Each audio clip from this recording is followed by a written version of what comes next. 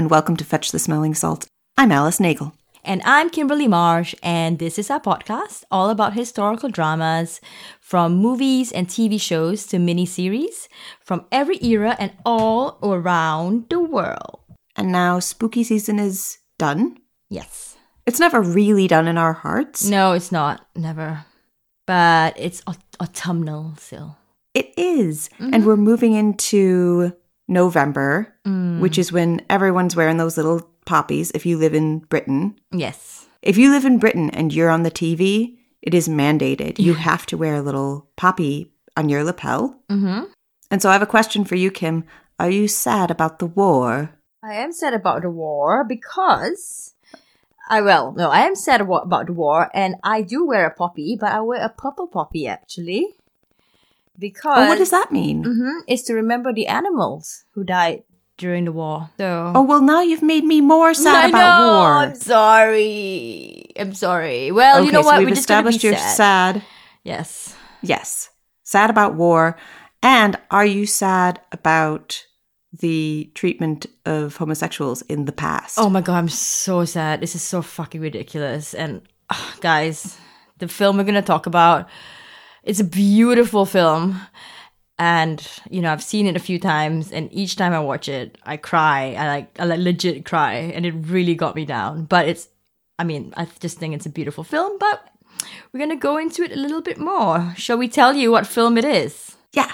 We are covering The Imitation Game, starring Benedict Cumberbatch. And this is a biopic. This is a proper biopic of computer scientist Alan Turing. Mm-hmm. So we've both seen this film before. Yes. And it is on Netflix. It's on, at least in the UK, it's on Netflix. Yep.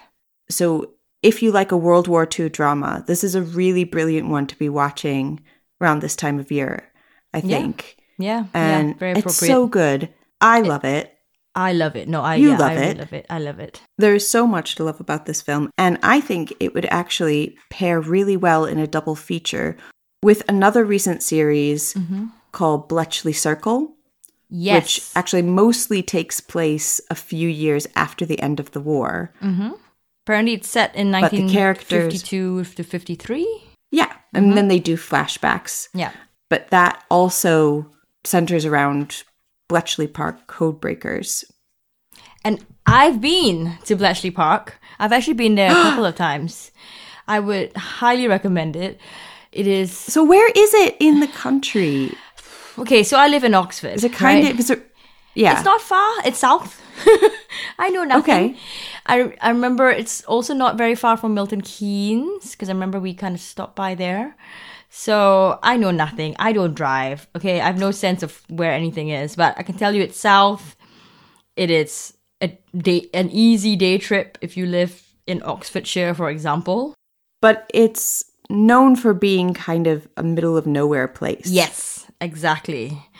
And, you know, I always talk to my colleagues about this, right? I mean, my British colleagues about this. And they were saying about how, you know, what's so amazing about it is that they managed to keep it a secret for so long. Like, it's a very large complex, you know, when you go in. And all the little huts and everything. And it's just amazing that no one knew that this was there and what was going on. It kind of made sense when you watch the film and there's references to it being called, the Bletchley Battery Factory or something like that, right? I think a radio factory. Radio factory, that's it, yeah. So it's not as if, they were hiding the fact that there was something there, because that would be weird, you know, if you're going to see cars and stuff driving in and out. But yeah, it's a very, very interesting place. It's kind of paired with the National Museum of Computing or something. I mean, so Bletchley Park in and of itself, is a place to visit, and kind of next to it is this other museum, which is equally interesting. It makes sense why these two things are paired together when we talk a little bit more about Alan Turing, which this movie is about. Yeah. So shall we get into the summary of the film then? Yes, let's do that. All right, listeners, so the film kind of goes back and forth between three periods, okay? So there's the 1920s, where we kind of see snippets of the life of a young schoolboy, Alan Turing. And then you have the years of World War II, during which he worked at Bletchley Park. And then it also flashes forward, in a sense, to the early 1950s, where he's being investigated by the police. Okay, so it's going to be a lot of like flashback, flash forward, you know. All right, so the film opens in 1951 in Manchester with Turing being interrogated by a policeman to whom he begins to tell the story of his life. So sometime back, that policeman and another officer had visited Turing's house to investigate a reported break-in. So this break-in was reported not by Turing, but by a neighbor who heard like the ruckus. So curiously, Turing insists that nothing was taken. And he seems rather keen to get rid of the policeman, making Knock, who's like the name of this guy, this police person dude, making Knock suspicious about what Turing was hiding, kind of like thus beginning his own little investigation. So now we kind of flash back, in a sense, to 1939. So war has broken out in England, and we see Alan Turing applying for the role of cryptographer at what we now know to be Bletchley Park. The interviewer, Commander Dennison, is instantly turned off by Turing's seemingly awkward and arrogant demeanor. But just as he was about to be turned away, Turing reveals that he is aware of the project to break the German Enigma machine. So this is essentially a top-secret project to try to decode Nazi intelligence. So obviously Turing is hired, but he's forced to work within a cryptography team of Hugh Alexander, who leads the team at first, John Cairncross, Peter Hilton, Keith Furman, and Charles Richards. We are also introduced to an MI6 agent whose name is, well, his first name is Stuart, but his last name is spelled Menzies. However, in the movie, we would think it's pronounced Menzies, but in the movie, they seem to pronounce it a different way, and I never quite caught it. But because it's a feminist podcast, I'm choosing to pronounce it as Menzies. I support that fully. Okay, so, so Stuart Menzies. We're introduced to him, and he's an MI6 agent who's kind of like overlooking this little experiment of sorts, Anyway, so Turing ends up working alone to design a machine to decipher Enigma messages, and in my favorite filmic device, if you can call it a device, we have a montage. I love me a montage. I just love montages. Historical montages. Mm-hmm. So yeah. Taking us through historical events. Exactly. Like music and little scenes and more music. So anyway, so in this montage, we see Alan Turing running, and he's drawing up the plans for his machine, and he's running, and he's drawing up more plans. So that's what he does, right? Anyway, designs now completed. Turing requests £100,000. So that's £100,000, right? In 1941. And Alice has looked it up.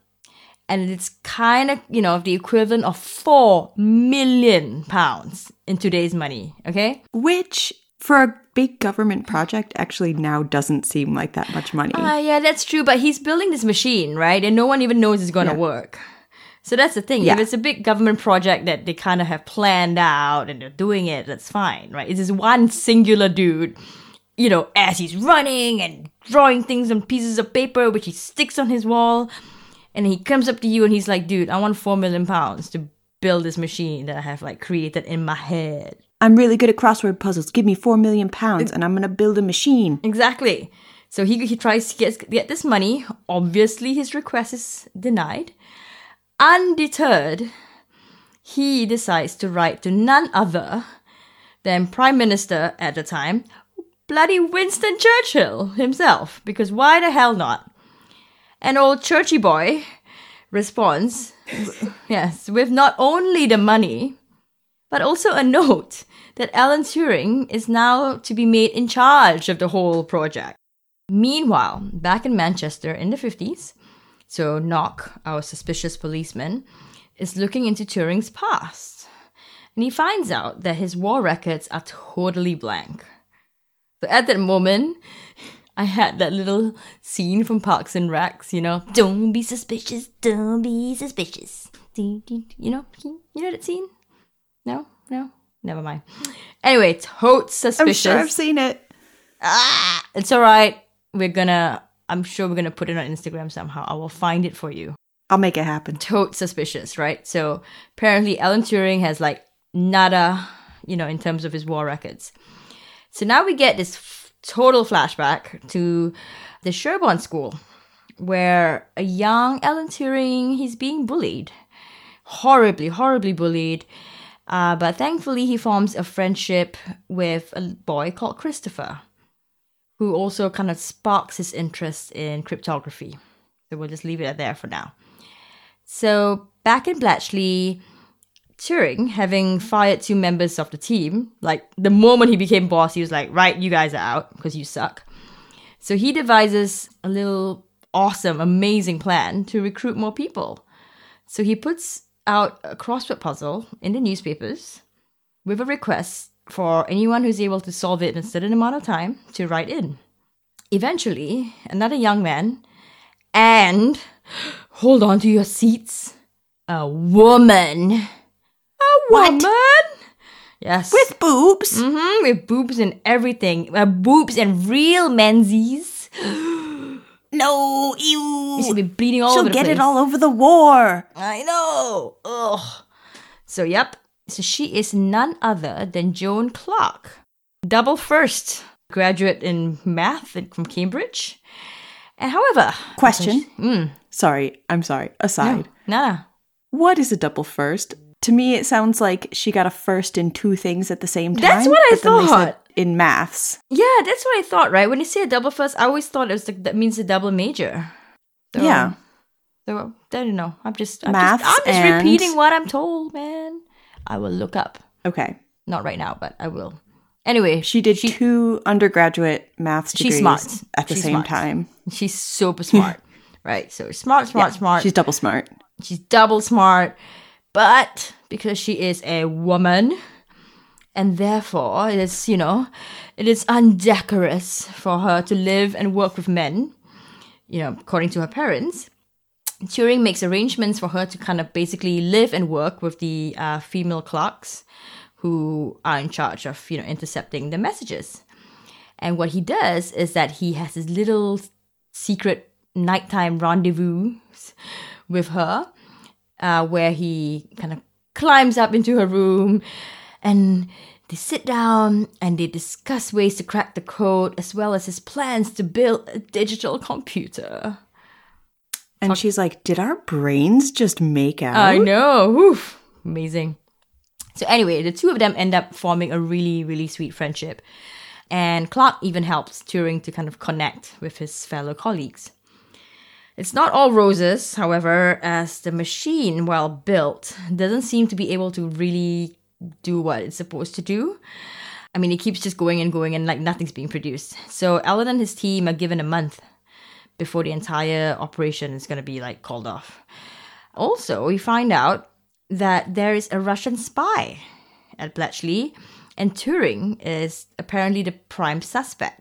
To top things off, Clark eventually tells Turing that her parents want her to quit her job and get married, like a nice young woman. Oh my god. In what can only be described as a cartoon scene, Sushi just took a meatball out of my Tupperware of spaghetti meatballs that I was eating out of that I left over on the couch. He took a meatball out of it and ran away. Sneaky bastard. Okay, I know I shouldn't be leaving spaghetti and meatballs on the couch, and that's on me. But that's really, really cheeky because I was so excited about those meatballs. They are all beef meatballs. I got them on sale because your girl don't fuck with pork. And he's just walked away with a whole one in his mouth. He's just like, yes. And Mochi ran after him. Like, me too, guys. Right. Where was I? Back to the film. Back to the film.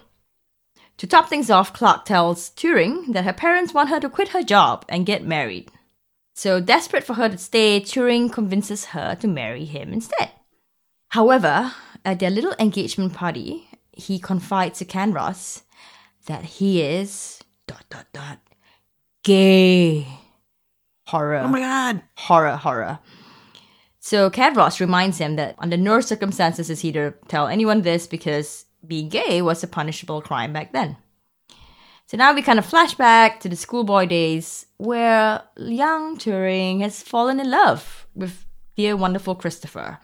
And he eagerly awaits his return. Who wouldn't? I know. Christopher was so sweet. Right? And, it's like, oh. So, he is. He's fallen in love. He has a little coded message saying, I love you. And he eagerly awaits Christopher's return from school break.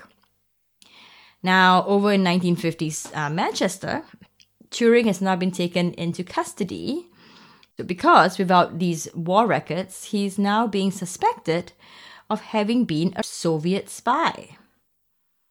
So he gets being suspected of being a Russian spy in Bletchley, and now in 1950s is the same thing. So back in Bletchley, Turing hears Hugh Alexander's flirty conversations with a female clerk about some messages she kind of intercepts from a German coder. This leads him to the epiphany that he only needs to think about the same words that will always be repeated in certain messages.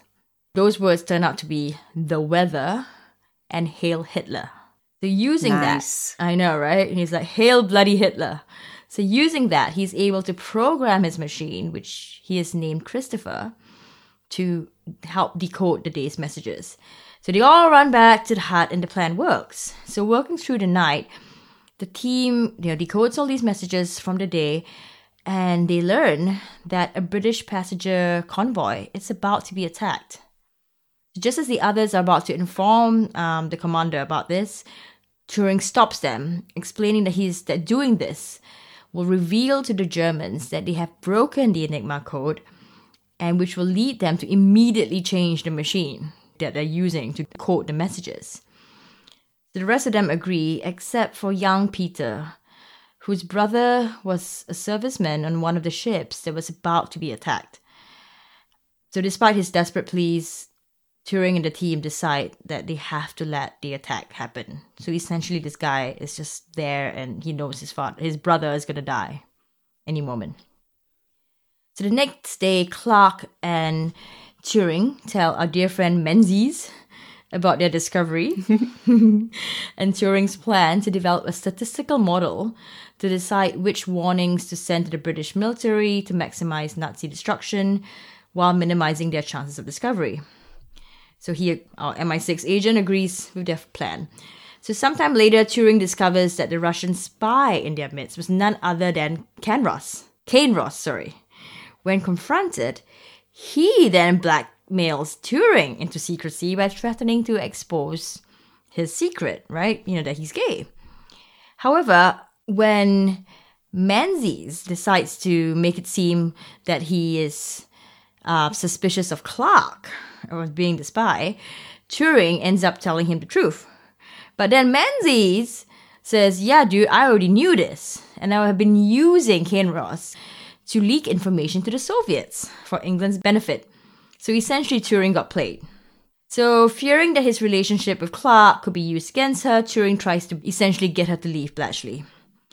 He even reveals to her that he's gay. So she is unfazed at first, stating that there has to be a different kind of marriage. So it's really wonderful. But then he even goes on to lie, saying that he never cared for her. He was only using her for her cryptography skills. Angry and heartbroken, she decides that, screw it. Screw it and screw you. I'm not going to leave because this is the most important work I will ever do in my life. Screw you, screw my parents, screw everybody else. I'm fucking staying here. So that was so sad. And it was so, so sad. I'm so glad they stayed friends. Yeah. No, it's really after sweet. That. Yeah, very, very sweet. So the war ends. And in a voiceover, Turing lists some of the major victories that would not have been possible without their work. So that was a really touching scene when you think about it too. So dear old Menzies orders the team to destroy their work because no one can know that they were able to break these code machines. Yeah. So back in Manchester, Turing has finished telling his story to a very bewildered Knock, who says it is not his place to judge him. And in this very sad flashback, we see young Turing being told by his headmaster that his dear friend Christopher was not coming back to school because he had died of tuberculosis while on holiday with his family. So it's just horrible.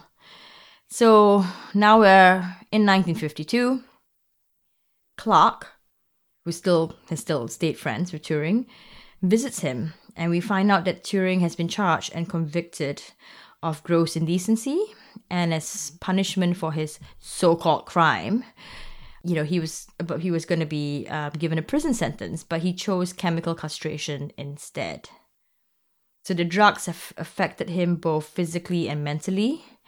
And in a heartbreaking scene, Turing reveals that, despite his suffering, he has to stay on them so he can continue to work with his beloved machine, Christopher, without whom, in a sense, he would be utterly alone. So Clark comforts him by reminding him of his contributions and the fact that his work has essentially saved millions of lives. So in an epilogue, we find out that Turing dies by suicide a year into his government-mandated hormonal therapy.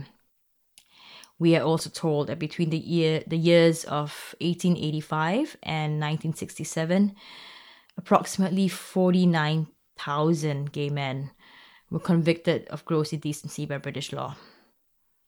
In 2013, Queen Elizabeth II, the late Queen, granted Turing a posthumous royal pardon to honor his work, which would eventually go on to create the modern computer. So yeah, and Kim is in tears. The end. Yeah, it's just sad. It's just sad and horrible, and Benedict Cumberbatch did an amazing job. He did. Before I get into some of the historical context and stuff, I want to mention that Benedict Cumberbatch said himself that toward the end of the film, when Turing is having these breakdowns and there are these very, very emotional scenes just before his death, Cumberbatch said that these breakdowns were real. He was really emotionally affected. And he said it came from basically being, and I quote, being an actor or a person that has grown incredibly fond of the character and thinking what he had suffered and how that had affected him. Gosh. So the fact that Benedict Cumberbatch got so invested in this character, I think really comes through in the film. Yeah, definitely. No, amazing. I think he did an amazing job. I think he did an incredible job. All the acting is really great in this film. And I love it so much. And that's why it really pains me to tell you that, in fact, it's not a very true telling of Alan Turing's life or his time during the war. Okay, tell me. I'm ready for it. So there are loads of things that are, like the bare bones of it are factual, that he did go to the Sherborne School, and he did have a friend called Christopher who died. He did participate in code breaking at Bletchley Park in Hut 8 with that team, with Joan Clark and a bunch of these other people. He was investigated after a burglary in his home and eventually convicted for homosexuality. I'm going to say, I don't know the exact law. Gross indecency, you said. Because the person who had robbed him was his lover, and that came out during the investigation. And he did die in June of 1954. So a lot of what I have here is from a really cool website, first of all, called Information is Beautiful, which does like a percentage rating for period dramas that are based on a true story. So biopics, but also things like Selma or 12 Years a Slave. And so they do a scene-by-scene breakdown of what is true and what isn't. And you can actually choose your level of pedantry. Oh my God, it's amazing. That you want to do. Yeah, it's a really great. Yeah, so it's Information is Beautiful. And the most generous score they give The Imitation Game is 42.3% accurate. which is the lowest scoring film that they review. Yeesh. And this actually is considered one of the most historically inaccurate biopics kind of ever. Wow. Okay. So for my little research, I also used a Screen Rant article by Shaurya Thapa from June of 2023. And she discusses some of the changes the film makes, kind of comparing especially the biography of Turing by Andrew Hodges, on which the film is loosely inspired. Right. So first things first, the movie makes it seem like Alan Turing was like this mastermind behind breaking the Enigma code and inventing and basically building by hand the machine that did it, which he called Christopher in the film. Yeah. This is probably the biggest inaccuracy in the film. So actually, the first people to work on cracking the Enigma code before the war even started and building a machine to do it, to try to help them do it, were a team from the Polish Cipher Bureau. Ah, yes, I read about them, yeah. Yeah, so it was basically Polish intelligence who did so much of this groundwork that Bletchley Park couldn't have, they didn't build any of this from the ground up. They couldn't have done any of what they did without so much in terms of intelligence and cryptography and hardware without the Polish Cipher Bureau, especially these three guys, Marian Rejewski, Jerzy Ruzicki, and Henryk Zagowski. And I want to thank my friend Mally for those Polish pronunciations. Brilliant. So they made a machine called the Bomba, and they actually shared with British and French intelligence in July 1939 everything that they had learned, basically, and the designs for the Bomba. And this was only about 5 weeks before the war started. And they actually, with the Bomba, cracked an earlier version of the Enigma code, because in the film they talk about how the Germans will change and develop the code over time as well. And the British, including Alan Turing at Bletchley Park, also before the war and during the war, used this to improve upon the Bomba machine and create their own machine, which unfortunately wasn't called Christopher. It was just called the Bomb, spelled B-O-M-B-E. Not as cute as Christopher, if you ask me. And you've seen the actual machine, right? I've seen the machines. I just can't remember what. It was so many years ago. Yeah, there are quite a few machines. So they have the little, you have the little Enigma machine, and you have like the huge. Yeah, I remember seeing, and I've just looked it up. Yeah, what I saw was the Bomba. Yeah, too. So guys, go to Bletchley Park, man. But you need a good headspace, because there's so much information to take in. You know, there's just so much information to just like, to try to understand So what we'll do, we'll do a little podcast retreat where we go to a spa, we go to Bath, we go to the spa, and then we go to Bletchley Park, and we just fill our cleared minds with loads of British World War II history. Nice. I just read that they made the machine a bit more like cinematic by making it bigger, and it moved a bit slower so you could see the parts moving and stuff like that. But other than that, it kind of looked like it. Yeah. Oh, cool. Yeah. So I said that there were a lot of the characters in the film were based on real people.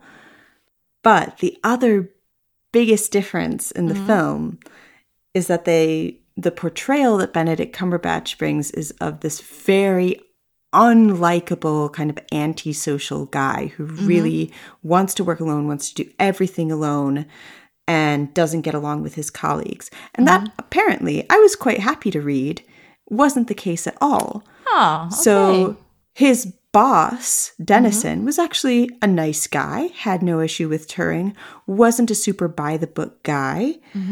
And Turing very much worked as part of a team, which he got along with. because he was actually, he was known for being socially awkward, but he was also friendly and funny.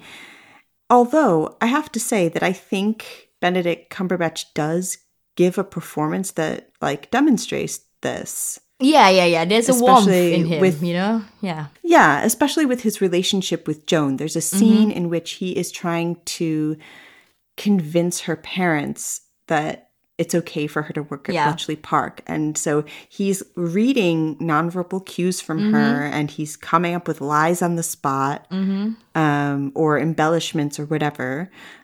And I think he does a really good job. And you see him flourish a lot more socially with Joan. Joan Clark. Yeah. There's that trope, right? And you see that obviously in like The Big Bang Theory and stuff like that, of this, the genius character and how they have to be socially awkward. They have to be somewhere on the autism spectrum. And that's kind of like... Which in Hollywood just means kind of being a jerk to everybody. Yeah, apparently. exactly. Yeah, Well, for example, there's a documentary about Bletchley Park called Station X. That's the original kind of British title of it. But if you're watching in America, it's called Decoding Nazi Secrets. It's from 1999. And they interview teammate Peter Hilton. So this is the Peter whose brother died in the film. Ooh. Apparently, he didn't even have a brother. Yeah, okay. But the thing they were referring to, the kind of real historical event, was the bombing of Coventry. Okay. In London, which Churchill has been accused of knowing about beforehand. Right. And withholding it because they didn't want the Germans to know that they had broken the Enigma code. This has also been discredited by historians. Apparently Churchill didn't know that Coventry was going to be bombed. And at any rate, Peter's brother wasn't bombed because he didn't have a brother. Right. Well, good for him. But so the documentary shows Peter Hilton just saying really lovely things about Alan, about what a great teammate he was and what a great person he was. And all of his teammates, if they didn't necessarily get along with him, always really admired him. And they very much worked together as a team. And speaking of Joan Clark, on that team, she was actually not a random who was recruited by a crossword puzzle, although that crossword puzzle was a real thing. It was published in the Guardian newspaper. A photo. That's crazy. Yes, so I found it. It's on the internet. We will post it because the New York Times reprinted it at some point. So that was a real thing. It was a real crossword puzzle that was printed in the Guardian that was meant to recruit people to Bletchley Park. And the idea was that if you could solve this crossword puzzle under test conditions, so the timing was 12 minutes rather than 6 minutes, that you could be good enough at solving puzzles and using kind of logic that you could be an asset. But Joan Clark was not recruited this way. She was an established mathematician who was actually recruited in the same way that Alan Turing was. Right. He, in the film, shows up and in a very dramatic way says, I'm here because you need me. I don't really want to be here, but I'm going to help you win the war. When in fact, he was basically pulled from what he was doing at university. At the university where he was working. Because, I was thinking, right, when I was rewatching this, I was like, how is it even possible? It's this like top secret military place, right? How is he even going to gain entrance, much less meet the top commander and going, bitch, you need me? I was like, that's exactly not gonna happen. Like, you're gonna get shot first, I'm sorry, but yeah. Before you get through the gates. And that made me a little bit annoyed to see that the way they characterized her in the film was that she was a woman who basically, she could go to university, but then it was a full stop. She couldn't do anything after that. She had really strict parents who she lived with, and she had to abide by their rules. And Alan Turing had to come in and like save her from this. Yeah. Yeah, and pull her out, and she was this diamond in the rough, when in fact she was basically Turing's equal. She might have had to live in women's quarters. There certainly weren't many other women, if any other women, on Turing's team working in Hut 8. But that doesn't mean that kind of in terms of her career and her reputation that she wasn't on the same level as Turing, because she absolutely was. Right. And yeah, that's annoying. Another person who was on Alan Turing's level was a guy who was written completely out of the film, which I found really interesting. His name was Gordon Welchman. He was also a mathematician and cryptographer. So you know at Bletchley Park there are different huts, and they're working in Hut 8 in the film. And they are doing specifically naval intelligence. Well, Gordon Welchman was the head of Hut 6, and they were doing like Air Force intelligence. Oh. So they were each other's counterparts, basically. So even at Bletchley Park, they were like coworkers and equals. They were both like management, basically. And the most amazing thing about this is that Gordon Welchman looks more like Benedict Cumberbatch than Alan Turing. I know, you sent me that photo, and I was like, first of all, who the hell is this guy? Yeah, never heard of him. Yeah. Poor Gordon. I know, poor Gordon. And yes, he looks and yes, Benedict Cumberbatch looks like him. I mean, looks more like him than he does the real Alan Turing.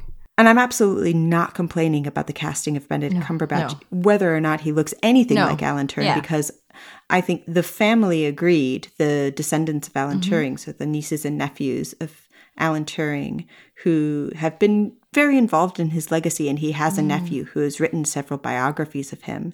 And they've all said that Benedict Cumberbatch's depiction of him was really good and brought out enough of him that they felt was like representative. Good. And they were happy with the portrayal. Even if he wasn't that socially awkward, even if he could tell a joke and he was funny, they still felt that he did a really, really great job. But he doesn't look like Alan Turing, which is fine. Yeah. He doesn't have to. Although he did, apparently, he and his counterpart, his younger counterpart, like the young Alan Turing actor. Who also did a good job. Who did a really great job. They were both incredible actors. They both decided to wear replicas of Alan Turing's real dentures. Huh. So Alan Turing wore false teeth. I don't know if you knew this. I did not notice. Didn't clock this in the film. I didn't notice any teeth at all doing anything special. Yeah. But apparently, both actors wore, I'm going to assume, different sets of teeth. Yeah. They didn't share the same set of teeth. They got their own. They had the budget for 2 replica dentures. I don't know, man. I mean, they did spend £4 million trying to. They just did not have the budget. And once they got Benedict on and Keira Knightley on board, they were like, "You're going to have to share dentures." Yep, so's. But these are Alan Turing's real teeth. That's what they looked like. That's crazy. Anyway, I've gotten way off track. Great portrayal, but how different would this film have been if they had included Gordon Welchman and had Benedict Cumberbatch play him? Yeah. And then have someone else play Alan Turing? And that got me thinking about who would play Alan Turing if we were kind of basing it on not just acting ability, but also looks. So I put this question to you. Yes, and I was like, I sent you a photo, and I was like, this guy, Michael C. Hall. He looks like him, guys, and he's British. Yes, and I fucking love him. I love him. I think he's so hot. Oh, he's so good. He's so beautiful. Yeah. I didn't mean to. Sorry. I didn't mean to say, and he's British. I meant to say, and he's gay. Yeah, so we can get into that a bit later. But of course, Benedict Cumberbatch is a straight or bisexual, I'm not sure. But He's not a homosexual actor. Mm-hmm. But Michael C. Hall is. Yes. So that would have been an interesting choice. He's not, quote, all the way heterosexual. Who, Benedict Cumberbatch? No, Michael C. Hall. Oh, okay. That's what he said. Yeah. We can work with that. Yeah. So Welchman was part of the team that sent the letter to Churchill asking for the £100,000. It wasn't just Alan Turing going over everybody's head. And Welchman invented the diagonal board. There's this integral part in the movie where, like, this guy Hugh comes up and he's like, what if we put it diagonal? Oh, yeah. And they're like, that will change the war. Yeah. That, I don't know how that worked, but it was a real thing, a real change that they made to the bomb machine. And that was Welchman's change. Bloody hell. They did him dirty, man. Yeah. You know, justice for Gordon Welchman and his beautiful little mustache. I know. How cute. So I have a few more shocking revelations. Are you ready? Yes. So Alan Turing and Joan Clark were engaged in real life, but it was kind of the inverse of what happened in the film. So rather than it being kind of a public display engagement in order to ensure that she was able to stay because her parents had so much power that they could just pull her from Bletchley Park, which... Could they do that? Aren't you kind of conscripted? Aren't you working for the government? The War Office at that point? I don't think you Yeah. can just be like, oh, I have to go because like my parents say I have to go get married because I'm like 20. Especially with all the clearance and stuff. I don't know how these things work. I'm pretty sure Winston Churchill would say like, no, sorry. Like she has to stay here. But in real life... they got engaged for real kind of affectionate reasons, and they kept it a secret. Oh! So it was a sincere engagement. I guess they didn't want it to affect the team. And they got engaged despite Alan Turing being gay, which is why he did eventually break off the engagement because he felt that that was unfair to Joan. But they got engaged because he had a real affection and love for her, and they did have really similar personalities and shared interests. See, that's all I want for my life. I just think that's so beautiful. So in the film and kind of in real life, I don't know if this is internalized misogyny. I really need to unpack this, but I feel like they should have gotten married. I know, me too. I'm like, guys, this is people. Let's just... don't you just want to marry someone whom you can just sit around and do crossword puzzles with? No, exactly. That's what I want. Although, I have something else I have to break to you. Alan Turing wasn't that good at crossword puzzles. What? The entire foundation of this film. You had one job. Solve puzzles. Do you think there is... he could have done a New York Times crossword puzzle? I think if today he did the Sunday New York Times crossword puzzle, he would have to Google a few answers. Yeah. He apparently was not some kind of crossword puzzle savant, despite this beautiful moment in the film where they pin everything up and they say, you just broke Enigma with a crossword puzzle. Yep. It didn't happen that way. Also, not all puzzles are the same. You know, there's like mathematical puzzles, and crossword puzzles are very different from mathematical puzzles. This is the problem that I had throughout the film, is that I didn't understand, like when they said, you just broke Enigma with a crossword puzzle. I didn't understand the connection between those two. If you needed a mathematician, then why would something that's kind of basically linguistic be the thing that you used? I don't know enough about cryptography, but I know that exactly your point, that there are lots of other different kinds of logic puzzles. Yeah. But to go back just briefly to Joan and Alan, I guess my rationale there is that I wanted Alan to be protected. And I know that she did later on go on to get married. And that's what he wanted for her. He wanted her to be in a real heterosexual relationship because she was a heterosexual woman. But I'm aware historically of how much protection that kind of marriage would have offered for him. Yeah. And I guess I wanted that for him. No, and at the same time, I wanted that from her because I remember when I was watching that, right? And even just thinking about, this is this brilliant, smart woman. And again, it could just be me being cynical, right? And, I was thinking, like, how many other men would she meet who would allow that part of her to just flourish and allow her to just be that person that she wants to be?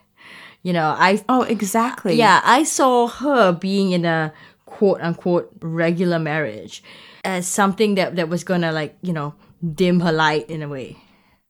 So I noticed that during the war, Joan Clark is, I know she's Keira Knightley, and so she's beautiful and glamorous, and Joan Clark was apparently not so glamorous. But I feel like during the war, at least, they tried to keep her kind of simply styled.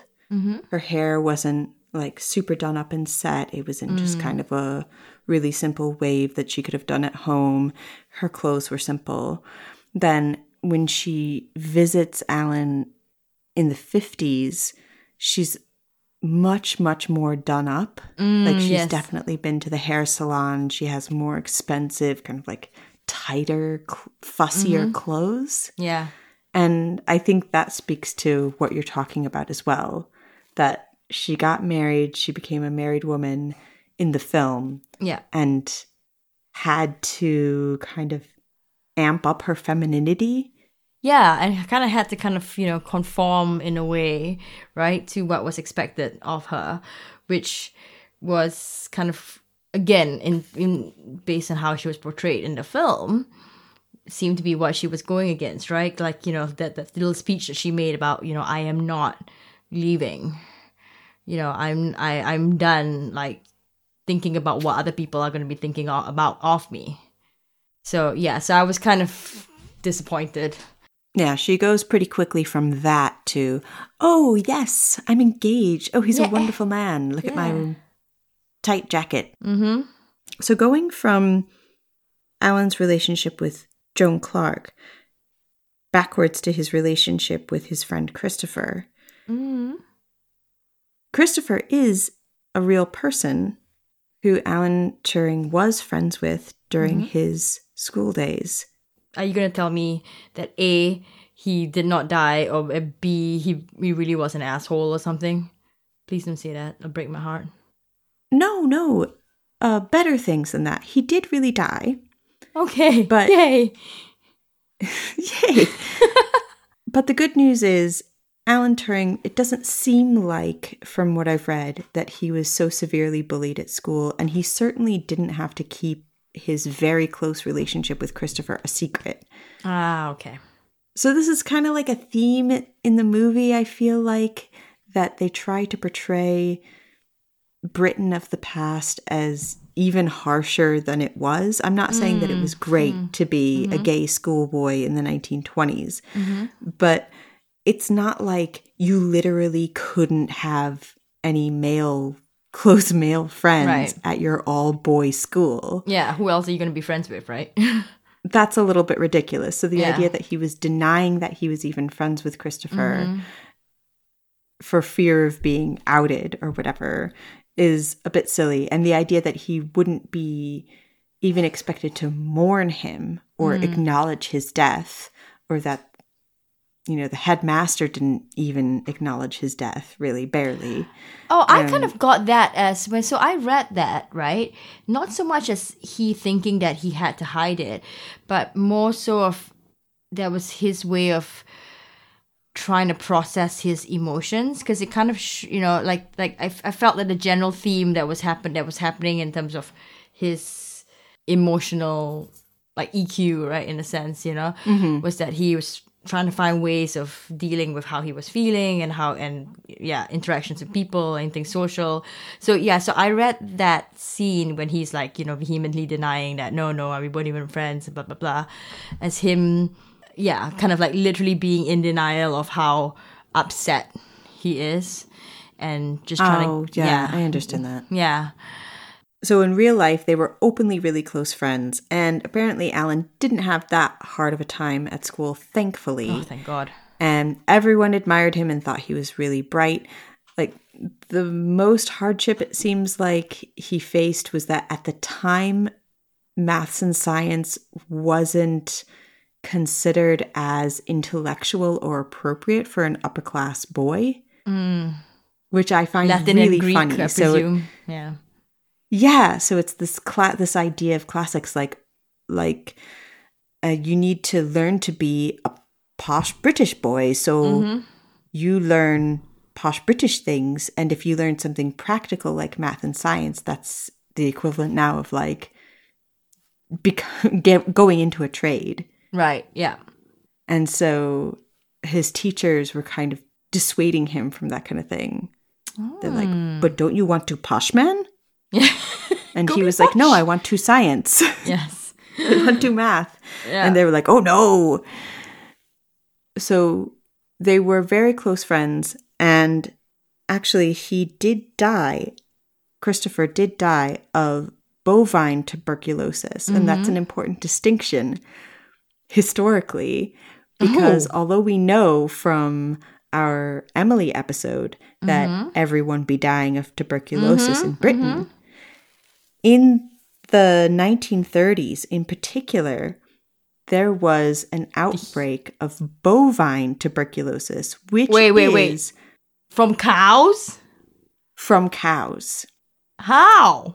As you may know as a listener, I am a period drama doctor, so I can explain this to you. So people get TB, but also sometimes cows get TB. Aww. And there's a particular strain of tuberculosis that affected cows, and there was a big outbreak of it in Britain in the 1930s. So this is what is called a zoonotic disease. That means that it affects animals. But this particular zoonotic disease also could jump to humans by doing things like drinking infected milk, which is what people were doing. Right. And so because of the infections in cows that affected the milk, there were in the 1930s recorded 50,000 new cases in humans of bovine tuberculosis. And so at some point, Christopher contracted bovine tuberculosis from drinking infected milk, and then it affected him for years until he eventually succumbed to it. Aww. And in the film, they indicate that he never told Alan this, but we don't know that that's the case. Right. What we do know is that they were such good friends that Alan actually kept in touch with Christopher's mom. And he would write her these really beautiful letters around Christopher's birthday and Christmas time that survive to this day. Oh my God, what a beautiful human being. Yeah, so very, very different from the way the relationship is depicted in the film, which has this very traumatic, like, cessation. Right. And just, like, cutting off from Christopher forever until he builds a Christopher robot for the war. The last thing I want to talk about is that is in dispute. I won't say that this was necessarily historically inaccurate in the film, but it is heavily disputed, actually, that Alan Turing took his own life. Yes, I read about that too. Right, and so they don't mention this explicitly in the film, but on record, the common suicide theory is that Alan Turing ate an apple that was covered in cyanide powder. And so it was ingesting that cyanide that killed him, and he did that purposely. You'll remember in the film, in the 1950s, after he's been burgled, yep, he is sweeping up cyanide powder that has been, like, toppled onto the floor, and he's wearing a mask, and he's warning the cops, like, don't come near here, you can't, like, if you breathe any of this in, it's going to be fatal. And some people think that that is actually a nod to a prevailing theory that Alan's death was an accident and that he actually inhaled some cyanide powder that was in his home laboratory, and that the apple that was found near him at the time of his death was coincidental. That's interesting. So it's a really horrible, sad thing to speculate on, and I'm sure we don't want to do that. But just to let listeners know that this is something that isn't historically as well known as is implied in the film. Yeah. Although because they categorically stated that he died by suicide, right, in the film.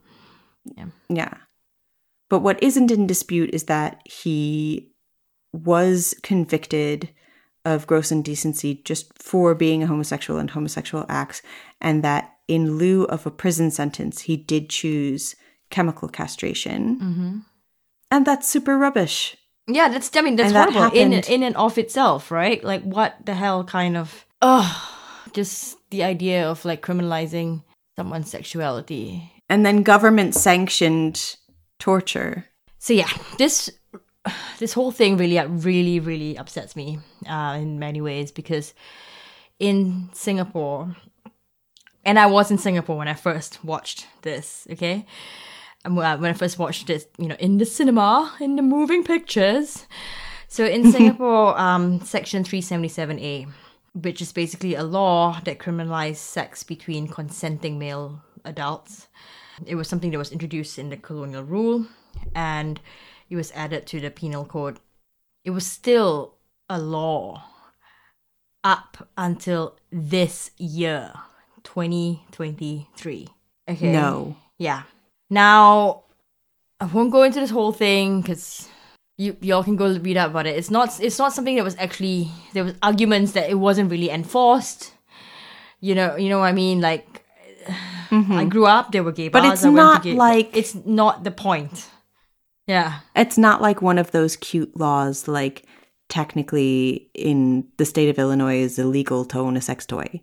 Yes, exactly. Yeah, so the fact that, I had arguments upon arguments, right? With people I knew in Singapore for years and years about this, even though they were like, yeah, but it's not enforced. The fact was that it was still a law. And yeah, that upset me a lot, So when I watched this, the first time, that was obviously on my mind. And watching it again this year, the very recent repeal of 377A was also on my mind. So yeah, it's something. It's not something that was just in the past, right? Criminalizing of homosexuality. It's not something that's just in the past. It's something that's being faced by many people all around the world still.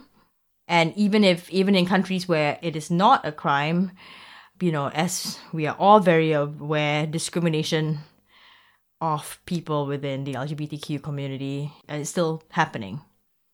So, and at the time of this recording, we're seeing that explicitly in our country in government attacks on trans people. Exactly. Yeah, exactly. So it's real, right? It is real. It hits home. And yeah, so that just thinking about it just makes me upset in so many ways. Can I cheer you up a bit with some last facts? Please. Before we go on to our awards? Please. Okay, just a few fun things. One, there's a line in the film where Dennison, Alan Turing's boss, says that he's just rejected one of our great nation's top linguists who knows German better than Bertolt Brecht. This is a reference to J.R.R. Tolkien, who knew German. He learned German from his mom, his German mom, and he actually went and did a cryptography course at the behest of the government as part of a recruitment process for Bletchley Park, but ultimately he was told that his services were not needed. No! Because he was a great linguist, and they were moving away from that to people like Joan Clark and Alan Turing, who were mathematicians, to crack Enigma. So it wasn't that Tolkien wasn't good enough. He was a brilliant linguist. We all know that. Yeah. It's just that. But I thought that was a very funny reference. Wow. That's amazing. So the thing about Germans using girlfriends' names in messages was also actually based on something real. So as you mentioned, there were things called predictable elements, which they figured out they could use to help speed along the cracking of these messages and ultimately the cracking of the Enigma code. Heil Hitler, the weather, and also these German officers were doing lazy things like starting their messages with the same 5-letter words, like using their mom's name or their girlfriend's name. So people were always lazy everywhere for all time. So if you had a German boyfriend, it would be ALICE, blah, blah, blah, blah, blah, whatever message, right? That's what it would do. Yeah, it would be ALICE, the weather is cloudy and rainy, Heil Hitler. Right. And they would crack that shit so fast. So finally, one last thing. I'm not sure you're going to believe me on this one. Do you know who was originally slated to be Alan Turing after all our discussion about Benedict Cumberbatch being a great Alan Turing? No, it's going to be someone ridiculous. I don't know, like Brad Pitt or something like that. Leonardo DiCaprio. No! I mean, he is a great actor, but what? How terrible would that have been? Oh. I mean, it's all just part of them trying to make this the most Hollywood-friendly like biopic of Alan Turing ever. Yeah, they threw Leonardo in DiCaprio. Every dramatic twist. They're throwing bottles at the machine. They're shutting things down. They're like, you have exactly 5 minutes to crack the Enigma code. Yep. And like, but then his brother's going to die. No, but you have to crack it. No. Leonardo DiCaprio then would have been the most Hollywood choice, but there's still a British screenwriter, I think. And so they were like, we'll make it Hollywood, but London. Yes, thank God. Benedict Cumberbatch, thank you. Yeah. Yay. So do you have an award for this film? I do, so I had to think about it, right? Because, you have to try and get over how sad and upset I was. But then I was thinking of all the little funny parts that really made me laugh. So my award is Best Unintentional Burn. That kind of goes to Alan Turing for taking Commander Denison's fine, you can go complain to my boss comment, right? Literally, and writing to Winston Churchill. And then Denison thought that he had shut down that request for £100,000 by saying, if you don't like it, you can take it up with Mr. Winston Churchill. Yeah. And Alan Turing said, yes, I will. He's like, all right, sure, I will. It's just really cute that he writes his little letter and then he goes to like Menzies and he's like, yo, Menzies, you heading up to London? Can you deliver this for me? Because, as one does, right? Yeah, he's like, but then again, this guy is MI6, so it makes sense that he probably would be able to get to Winston Churchill. But still, though, it's like, here, have a note I wrote for Winston Churchill and hand deliver it to him, please. Thanks. Can I have £100,000? Check yes or no. Yes. Smiley face. Winky face. So mine is really similar. It is Best Joke Delivery, which also goes to Alan Turing. Yay. Because there's this part where he learns that maybe he has to be likable. Yes. Instead of just the biggest asshole to everybody ever. And so he brings everybody an apple. And then while they're kind of confused and looking at their apples, he tells a really cute joke about a bear. And it's actually really funny. It is. The way he delivered it. Oh, God. It wasn't just the joke. It was the delivery of the joke. And I think that should have gotten Benedict Cumberbatch an Oscar nomination. Yep. But I don't decide these things. No. His comic timing, man. Brilliant. Do you think, as a last thought, that we should do a Fainting Couch episode on period dramas. Yes. So, that would be lovely. Yeah. Period dramas, specifically about gay and lesbian experience in the past. Yes. Yes. It'll probably, unfortunately, be very depressing because I know, that's how movie makers like to do it. Mm-hmm. Let's see if we can find some fun ones. Yeah. So, like Our Flag Means Death. Yes, that's wonderful. That's lovely. So, if you have any suggestions on any queer dramas we should cover, you can hit us up on Instagram at Fetch Smelling Salts. At Fetch Smelling Salts. Right. Or you could email us at fetchsmellingsalts@gmail.com. And yeah, that's it. Wonderful. And boo war. Boo war. And if you do want to wear a poppy and you don't want to wear a red poppy, I highly suggest getting yourself a purple poppy. And there are lots of wonderful animal charities that will be selling purple poppies. That, you know, if you're in England and it's a thing to wear poppies and stuff like that, so not just England, like the UK, get yourself a purple poppy. All right. And then people will ask you about it, and then they'll be really bummed out by the answer. Yeah. Yay! Yay! Okay, goodbye. Okay, bye!